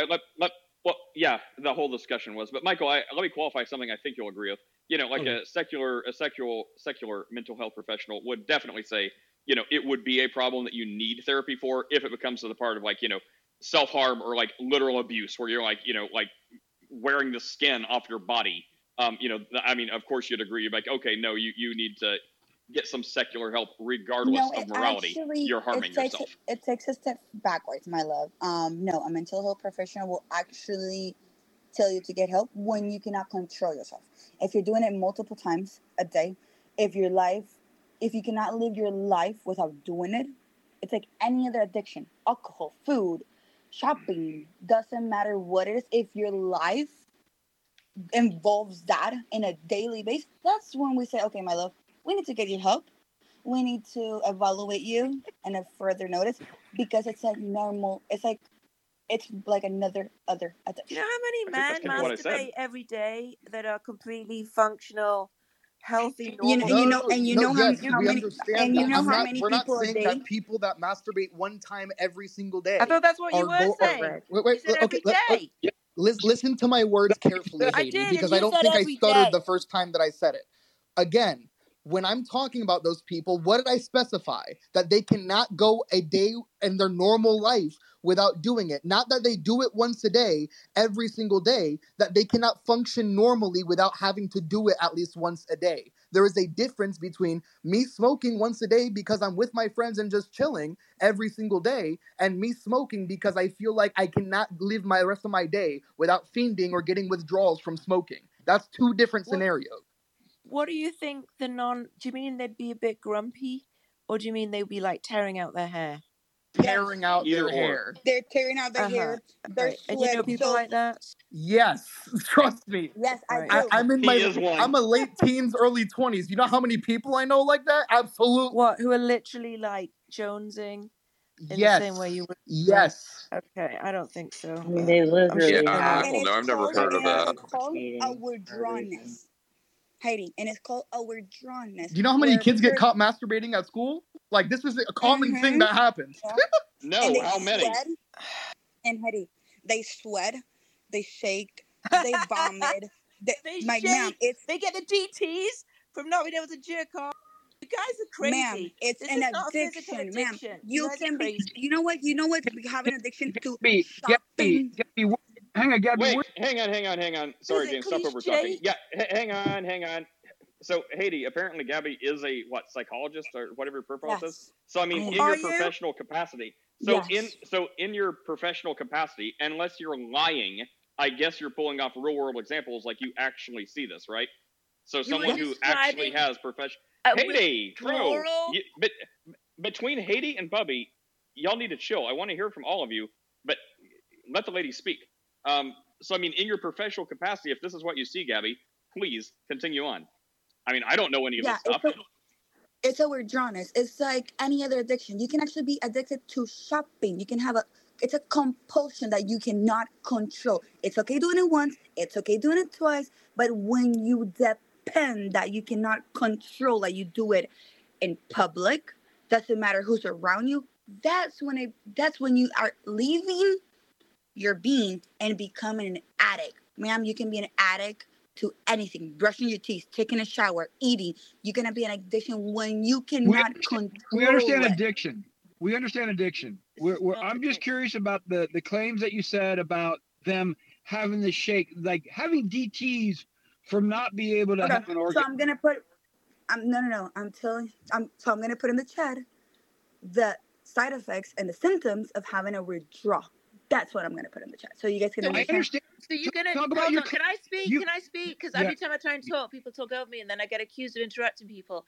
Gabby, I just want to be clear. You're saying that if somebody has a masturbation addiction, they have physical withdrawal symptoms that you equated to alcohol physical withdrawals, shaking and sweating and being physically ill. Is that your claim? Gabby. Yeah, that's what we want to understand, Gabby. Because that sounds like bullshit to me. Oh, come on. My Tone swearing. it down. No, it's hard because in Gabby's defense, so I was just flipping through the desk reference here because I'm a mental health care professional and I'm flipping through my DSM here, and I can't find it like under section 302 in the DSM, which is sexual dysfunctions. I can't find anything, and this is outside my wheelhouse, so it's not something I want to talk about without having a look. There's something called male hypo, which is the lack of sexual desire, but I can't find anything for hyper disorders. Now, the only thing that the caveat that I'll put in here is that in every section of the DSM, there's an addendum that just said unspecified XYZ, so unspecified personality disorder, unspecified sexual dysfunctions, and it doesn't seem to give reference to that. But again, this is not my if Gabby has experience in this, then I would just rely on her experience. But I can't find anything. So, I think we're talking about addiction, though. So addiction would be obsessive compulsive, right? Not in the same way that OCD is, but obsessive in unwanted thoughts, right? And then compulsive is acting on those thoughts, right? It's just So those who are addicted, right? You can be addicted to anything, of course. We understand that. We're specifically talking about masturbation, though. Right. So there are people. Why do you keep interrupting? There are people out there who, right, can be addicted to that.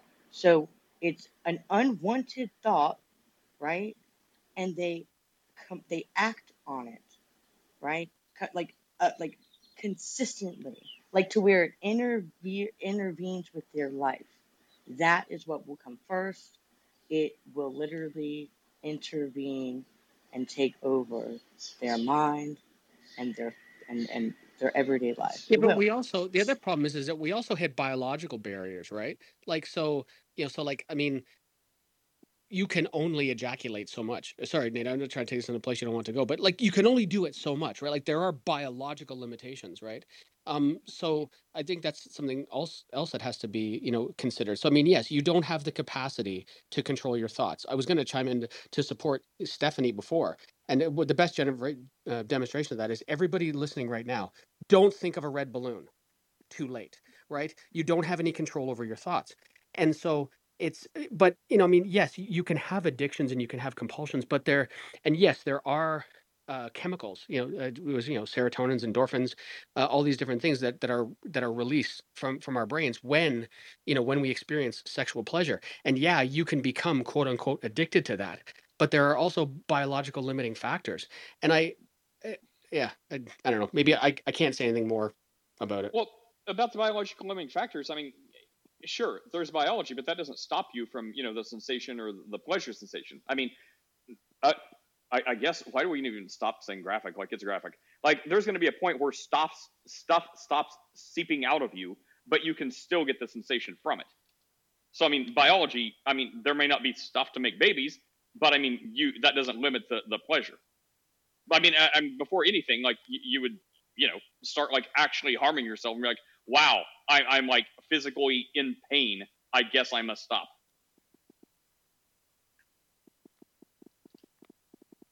Kevin, do you have anything to say about this? I still want to hear an answer to Hades' question and my question as well. I think we understand what addiction is and how people can have problems with addiction. There was a big, strong claim about someone suffering from not being able to masturbate, that they're going to go through DTs. I want to hear that. Well, I mean, first of all, I don't. I mean, if she says it, or if it was a hypothetical, or if she read about it, I don't care. Like, the scope of this is something which none of you guys care about, which is, is it a sin in Christianity to masturbate? None of you care about that. So as far as addiction, I hate it because you're going to find someone that's like, oh, just tell yourself that you're not addicted, and then you're not addicted, and that's ridiculous. And then you're going to find someone else that you're going to find someone else that takes another side that is also equally as ridiculous. And I'm like, this has nothing to do with what I want to talk about. Anyway, so the original scope was not about addiction. It was about, a Christian conversation. Does it make God sad for Christians to masturbate? Anyways, just to set us back in case anyone wondered what we're actually talking about. Well, the issue is because what the problem is with that claim? It just puts it in a bad light. You know what I mean? Masturbation is a healthy, active process that we all do as human beings. And then to make it seem like people who don't get to do it are going to have these extreme physical withdrawal symptoms.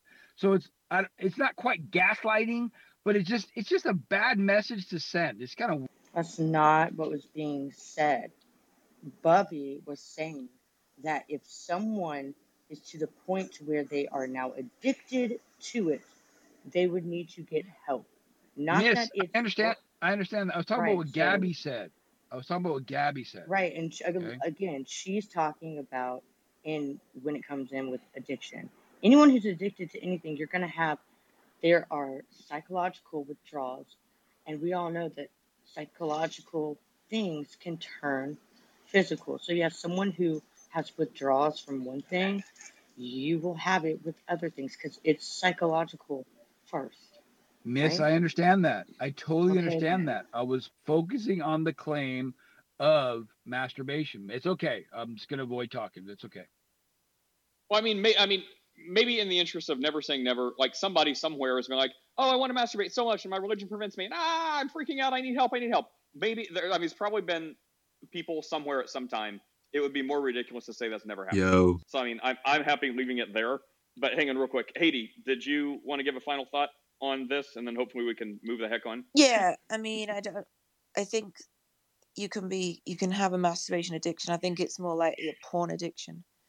But somebody who just masturbates every day and is kind of just to get it out, so to speak, there's nothing wrong with them.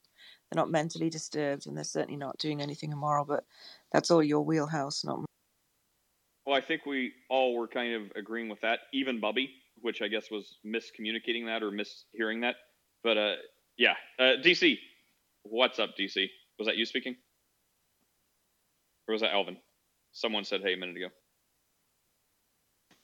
I think that was Alvin. No? I'll just say hi. Hi, everybody. Hello. Hey, Alvin, was that you speaking? Gavin, did you? Welcome, Gavin.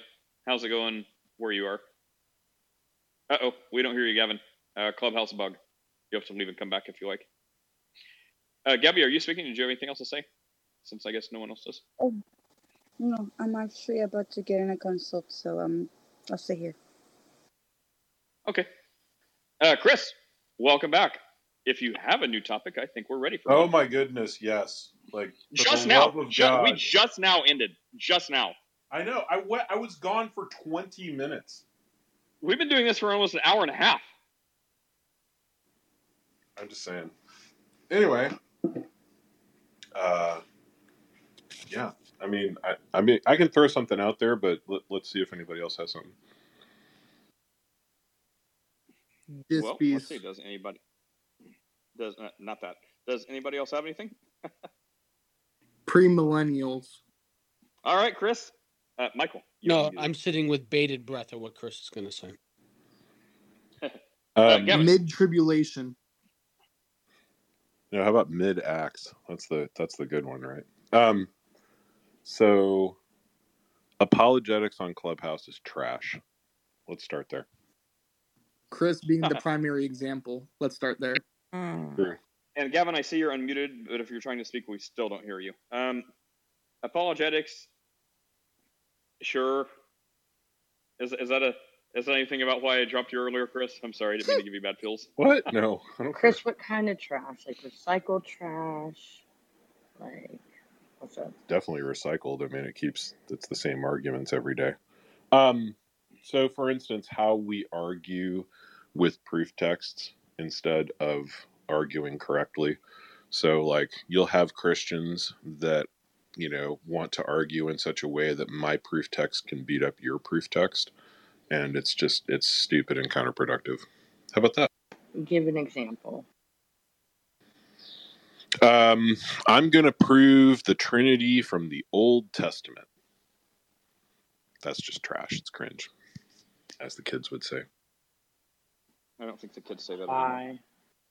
I think they say sus, of which you are.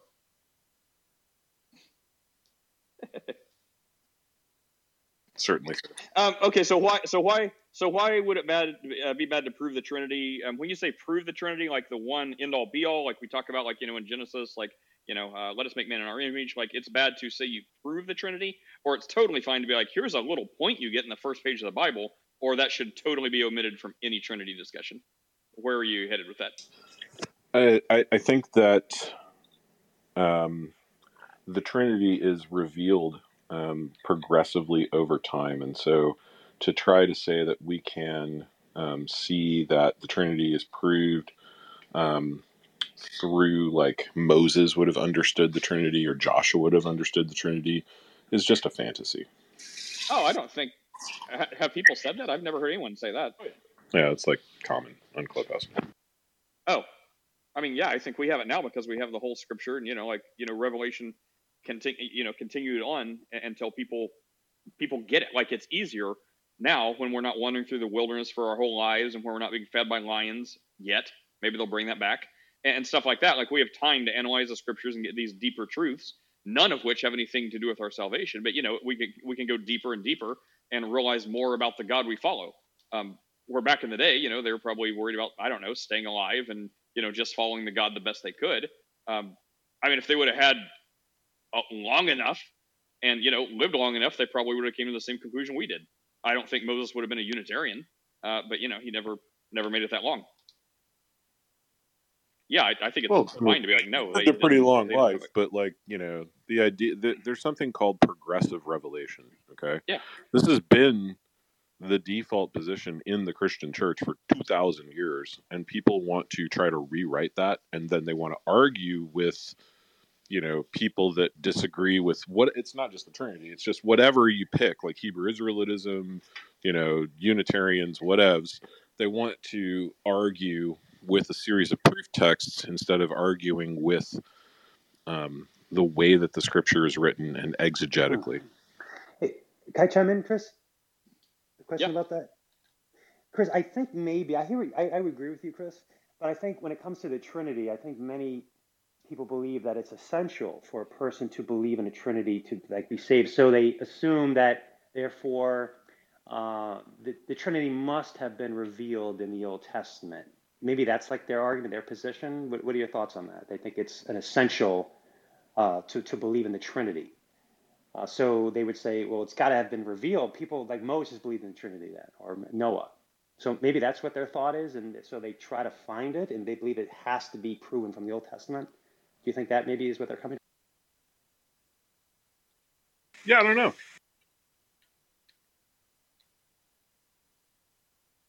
Because you do believe that a Christian, Chris. I mean, answer the question. Yeah, Chris. No. So, would you agree that for a person to be a Christian, they have to believe in the Trinity, right? No. So what I would say is what I've always said is that, in order for a person to be a Christian, they need to repent and believe. Okay? Now, when they are confronted in their Christian life with true Christian doctrine, they will not reject it, especially the essentials of the historic Christian faith. So if somebody is truly converted, if somebody has truly been given a heart of flesh, they are not going to, when presented with the doctrine of the Trinity, they will not reject it out of hand, because the Spirit of God will not allow that to happen if they are truly redeemed. It is one of the signs that you are not truly redeemed if you are rejecting core tenets of the Christian faith. I got you. And I'm sorry. I hear what you're saying. So I guess because it's been revealed, the Trinity has been revealed in the New Testament, not clearly in the Old Testament, that you would say a Christian that the Spirit of God is working in will receive it. They'll embrace it. But in the Old Testament, it's different because it wasn't clearly revealed. Is that? Yeah. I mean, salvation by faith alone, by grace alone. Genesis 15:6, Romans 4:2. So you've got the idea here in Genesis 15:6 is that Abram was justified by faith alone. And, he didn't believe in the Trinity. He didn't know anything about it. That's not, the tenets for salvation nowadays are that you will not reject the truth of God as it has been revealed. If something had not yet been revealed, then you can't reject it. I gotcha. That makes sense. I think I tend to agree with you, Chris. Anything else, DC, from you? Or are you still just listening? Still just listening, thanks. Hey, Michael, I can't imagine how enthralled you are with this topic, but would you like to weigh in at all for some reason? I have a question. I heard something revealed in a book. What does that mean when the writings are revealing something? That's kind of what I understand by that. You want that one, Chris? Sure. When we talk about direct revelation, that's what we're talking about. When something is spoken in the scripture, that is a direct revelation from God to us. How? How is a writing from a human being a direct revelation from a God? Because that human being is inspired by God to write that scripture. So is it still direct from God if it's inspired from God through another person than on paper, and then a person reads it and they get their perspective of it? So where's the direct revelation from God? I'm still not seeing that. I don't understand the question. Okay, from what you told me, a person who wrote this was inspired by the God they believe in, right? So that's right. That would be the direct revelation part. That is. So it's direct from the person, from God to the person, and that person writes it down. So is it direct to the next person who reads it? Sure, of course. I don't see how it's direct. Because that's how God chose to put it into the world as revelation through writing. Interesting. Yep. It doesn't seem direct to me, but that's okay. That's okay.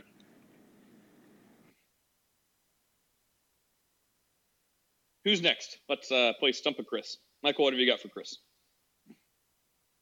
I find it interesting, and it's like where Chris, what you were talking a minute ago about the whole kind of apologetics on this app stuff, and yet what I found interesting was that you used an apologetic, right? So if somebody falls away from the faith, then they were never in it, right? And it's just it's one of the things that I find interesting is that you end up having to go back to just what the book says, right? And so that's troubling to people, who don't accept the book, right? And so, like I said before, Nate will sometimes, even with his incredibly offensive meme pictures like he has right now, say stuff like, well, Romans 1, right? Because he knows, how that triggers me. And it's just this, well, it's like, yeah, sure, the book says that, but to people who don't look at the book as a reliable source, it doesn't hold any weight, right? Because the same book that says I know that God exists and I am suppressing the truth in my unrighteousness also says other things that don't comport with reality, and that's part of the problem. Okay. I mean, again, from the external perspective, external to Christianity, sure, of course. Internal to Christianity, we have an authoritative source of direct revelation that we must submit to as Christians. That is just what is part of Christianity. It's part of the instantiation of Christianity. If we're going to say that we're going to take an external critique that the book isn't real, well, fine. That's fine. And I can see why you don't want to be judged by a book that you do not accept. I get it. That's fine. The claim is a truth claim, and it goes back to this idea of objective reality. And so when you are no longer a prisoner to your five senses, and, we've talked about this before, you wake up from being dead and, oh my gosh, the Christian God is real, that would be, your objective source, because you're not working within the prison of your five senses any longer. And you're like, oh, wow, I guess that was right after all. Oh, hey, Steph, you're back. Hey, I defended what you said earlier about not being able to control our thoughts. You missed it because you weren't here. I can imagine it. I appreciate it. I told everybody not to think of a red balloon. Yeah, that's exactly how. Yes, that perfect. What is a thought? You couldn't. Oh, kill me! Let's get. You don't want to go back to this? Nope. You don't want to talk about. Come on, I think this will totally. Everybody in the room wants to hear about what a thought is, right? Thumbs up. What is a I thought? will ban you forever. Right. So actually, there is a quick answer to this, right? There are kind of two types of thoughts. To simplify it, there's the thoughts that you hear and the thoughts that you say, right? So there are thoughts that pop up spontaneously that you feel like you're being told by your brain. And then there are the responses that you give to those thoughts. So, for example, a pretty woman walks by in our previous conversation. Oh, she's hot. And then the response is, I should look away. Or the response is, I'm going to ogle her. Those are the two different. You have the thoughts that you hear and the thoughts that you say. So when we say we can't control, we're talking about the thoughts that you hear that you can't control. Saint, were your ears burning? This is like a conversation straight up your alley that we've had for an hour and a half now. I think you can't control the thoughts that pop into your head. That's true. I think that's all people were probably saying, right? Yep. Because obviously you train yourself to, using something like cognitive behavioral therapy, you can train yourself to deal with those thoughts, but you can't control what comes in. Right. Correct. And also the way that something like acceptance and commitment therapy or cognitive behavioral therapy will work is that what you resist persists, right? So if you have a thought where you're saying, I shouldn't be looking at pretty girls, then you're going to notice every time the thought pops into your head, that girl is pretty. And what it does is it magnifies it and you end up fighting this thing that you've created, right? So you take the opposite approach to minimize that. Every time the thought pops up, that girl is pretty, you say, I don't need to follow that thought. I don't need to respond to that thought. It's okay that that thought is there. And so it's a paradoxical approach that you take to minimizing bothersome thoughts. But at the end of the day, the root understanding is you cannot control the initial "that girl is pretty" thought. That's a thought you're hearing. You can only control your response to it. Saint, you were saying, Saint? I would say, like, through practicing what we think about, like, for example, pretty girls. If you, like, for me personally, I practice not lusting at them. And now, through taking my thoughts captive, now I just see them as children of all women, as children of God. But it was a practice to get there. I'm not saying every time, but through practice and intentionally taking my thoughts captive, I reform my mind to now see them 90%, 95% of the time as children of God rather than lustful things, if that makes sense. So I wouldn't say we can fully control what we think about, but through practice and intentionally transforming our mind, we can definitely transform what we think about throughout our days. Like another example is. Go ahead. I'm sorry, what? Go ahead. Another example is I've been like practicing honoring others above myself.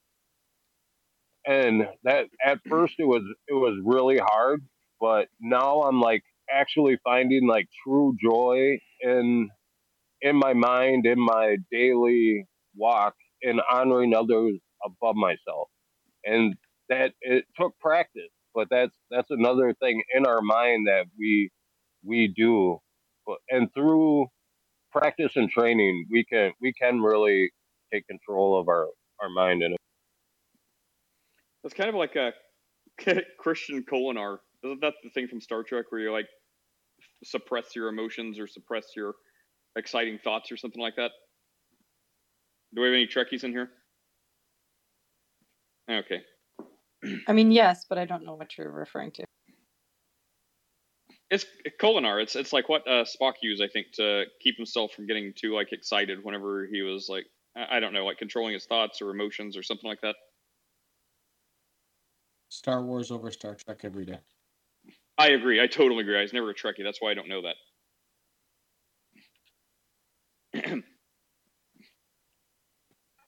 You do know, and you got it exactly right. And Star Trek is better, except the whole atheism stuff. That's crazy, but you know.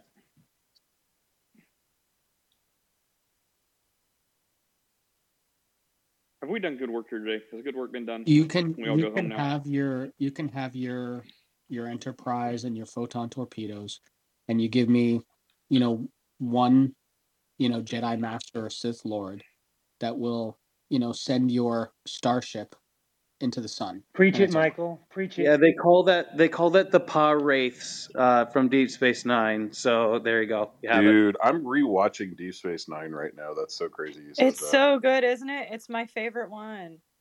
Wait, you like Star Trek? It is the best one. DS9 is my favorite Star Trek. Well, Strange New Worlds is actually the best because it has 10 episodes in a row of like great episodes, and no Star Trek ever did that. But I think it has the best plot. You're a heretic. Deep Space Nine has the best plot by far. Thank you. It does. And Sisko is the best captain, period. Sisko was the best. But Janeway is a close second, though.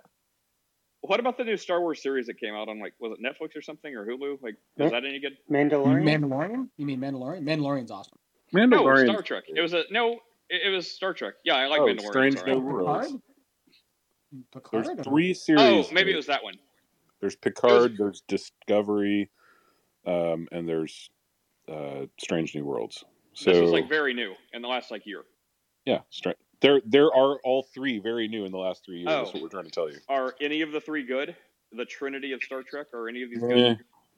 Picard in the last season was all right. Strange New Worlds is very good.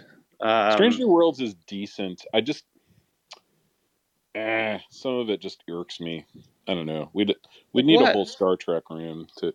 I mean, Mac, like this could be a whole 3-hour discussion, bro. If we like really get into it. Discovery is basically woke discovery. Yeah, so Discovery's it's like trash. it's kind of lame. I think we can all agree that Discovery is trash. Steph, do you agree Discovery is trash? I have not seen anything after Enterprise. Okay, fair. Discovery Channel. No, Star Trek Discovery. It's like a whole Star Trek show. Oh, you're trying to change it. Yeah, it's very It's clever. literally Star Trek redacted. Like, God, y'all only talk about certain sports. We were talking about Discovery Channel with just humans for the last 2 hours, and I'd rather not get back into that subject. Yeah, I'm sorry I brought up sci-fi. All right, what's next? No, I'm just kidding. Y'all can talk about whatever you want. I'm trying to get my 13-year-old into DS9 by like rewatching it, and he will not do it. He's just like, this is so boring. I'm like, you don't like character study, Gen Z. I like stuff in a very linear. Michael, can you diagnose me over the internet? I'm sure that's recommended.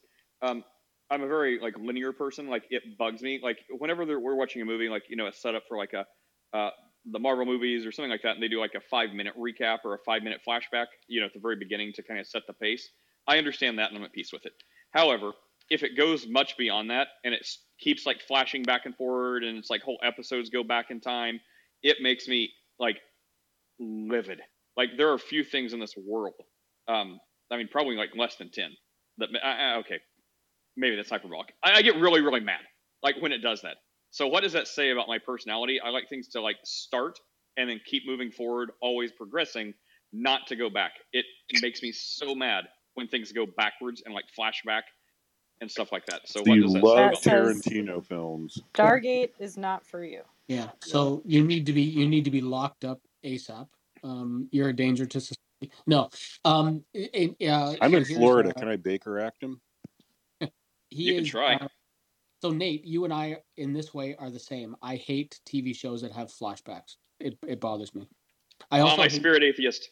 I also hate TV shows where the character turns and talks directly to the camera. Break the fourth wall. Yeah, bothers me. Don't like Austin Powers. Yes. Yeah, but those are cult classics. So yeah, I'm gonna special plead my way out of those. Oh wow! So you just turned into a hypocrite? So you like Austin Powers, you just don't like other movies that do it? Womp, womp, womp. Hey, so Michael, let me give you a couple of Canadian Rorschach tests. Trailer Park Boys on a scale of 1 to 10. I couldn't make it through episode 2.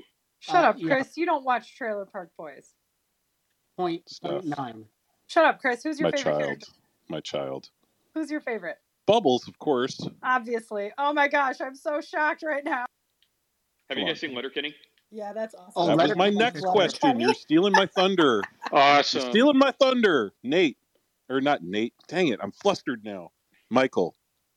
Trailer Park Boys, scale of 1 to 10. 0.9. Ooh, does not like Trailer Park Boys. I'm a Canadian too, so you can get me in. Oh, all right. Where are you at, DC? DC, I'm in Ottawa. No, I mean, like, yeah. Wait. What's your rating on Trailer Park Boys? Kind of like Michael. Oh wow, don't like Trailer Park Boys. Okay, now next one, Letterkenny. 10 out of 10. Bringing it up to date. 10 out of 10.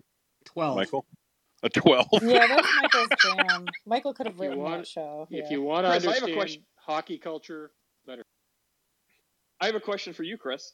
Since these are, not the most, holy shows one could be watching. How do you answer that? The Christian watching, which by the way I have to. Trailer Park Boys just didn't interest me, so I didn't watch that. But Letterkenny I've seen and I like. But there are plenty of Christians who would, somewhere between probably justified and unfairly condemning you for watching these shows. How do you get around that? Just I'll do what I want. Who cares? It's between me and God or VidAngel. They don't have VidAngel has Letterkenny. VidAngel has Letterkenny. What do you get? Like 5 minutes of the show? No, Letterkenny's not that blue. There's lots of language. Right, you just don't hear it. It doesn't bleep or anything. VidAngel's awesome, but But yeah, no, there are not Trailer Park Boys on VidAngel. But which I love that Steph knows this because she's probably looked for Trailer Park Boys on VidAngel. No, when it comes to Michael, Trailer Park Boys, I want the whole thing, you know? Okay, so Michael, what fallacy is that? Chris just said VidAngel, but then he admitted Trailer Park Boys is not on VidAngel. Therefore, he has seen the unfiltered, unedited Trailer Park Boys, and then Steph just completely doesn't even deny it. She's like, "Yeah, I want all of the bad stuff." So how do you guys justify that? And I'm just gonna know that I'm not passing judgment on you. I'm gonna take your answers and use them as my own. So how do you answer? Listen, I have a very low tolerance for gore, sex, violence, and that kind of thing. And it seems funny that I would be I just saw Puss in Boots 2, okay, and fair warning, that is not a children's movie. That is the top of what I can handle in terms of a scary movie, okay? Puss in Boots 2. Puss in Boots 2 was awesome. Oh, it was so scary, dude. All right, anyway. So the thing with Trailer Park Boys and Letterkenny is that there's something bizarrely wholesome about them. And I know that's really strange, but South Park has the same almost. I don't think South Park does it quite as well as Trailer Park Boys does, but there's an underlying the person writing the show is using this vulgarity to illustrate the dysfunction in a bizarrely wholesome way. So I don't know if that's something that you can tangibly put. I would not watch it with my grandmother, right? But I feel like it's not gratuitous. It's not vulgar. It doesn't turn your stomach. And it's not repulsive, the kind of comedy that's in there. And then the other thing I would say about it is, who's the guy who wrote Another Kingdom? Chad knows this. There's a Christian writer who's also a political conservative commentator who writes mystery novels, and he's Christian, but he has these kind of gritty. Thank you, Clavin.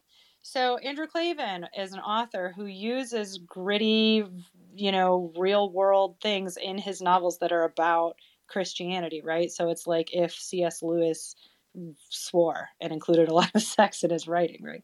But it's for you make exceptions for art, I guess, when the purpose being conveyed is that you're creating something true and real that also speaks to Christianity. It's not like a fluffy painted cherub.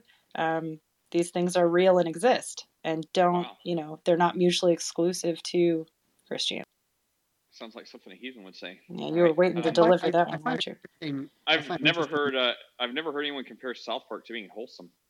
Yeah, I found that interesting as well. I mean, and I wish my wife was here now because she can do Cartman perfect. But yeah. Also, if you were going to, not that you asked, but on that same scale, Chris, South Park is about a 9.7. But you don't like Trailer Park Boys? I'm so confused. Yeah, the thing that really sold me on South Park was actually the movie. I saw the movie before I started watching the series, and you can't get through the first 5 minutes of the movie without needing oxygen from laughing so hard. So, and if you haven't seen the movie, because they blamed Canada. No, that's in the latter part of the movie. But I'm talking specifically about going to the movie theaters. I won't say it here because, Nate, I respect your channel, your room too much. Thank you, Michael. I appreciate that. But yeah, it's Y'all have just if you haven't seen it. Canada? What's that? Yeah, we do. Oh, we do, but they're all at the back of our houses. So they only seat 6 people. But yeah, and that's how I got into South Park was seeing the movie first. I have a question for the room. Yo, yes. Canadians are technically Americans, right? No, in no way, shape, or form. Oh, that's fighting words. Continentally speaking? Oh. Continentally speaking, from a landmass perspective, perhaps. That's what she meant. We're North Americans. They're America's hat. So what is the difference between Americans and Canadians? Hot and cold healthcare. French people. Canadians are communists. Better coffee. Canuckistan. I say Canuck land, but yeah. Yeah, healthcare is a big one. Yes, tell that to all the Canadians fleeing to Buffalo to go to hospitals when they break an arm. Have you guys seen? Hey, Michael, have you seen the Babylon Bee where they do Canadian healthcare? No, I don't think so. And it's funny because it's brand new. I try to find all that stuff because it's funny.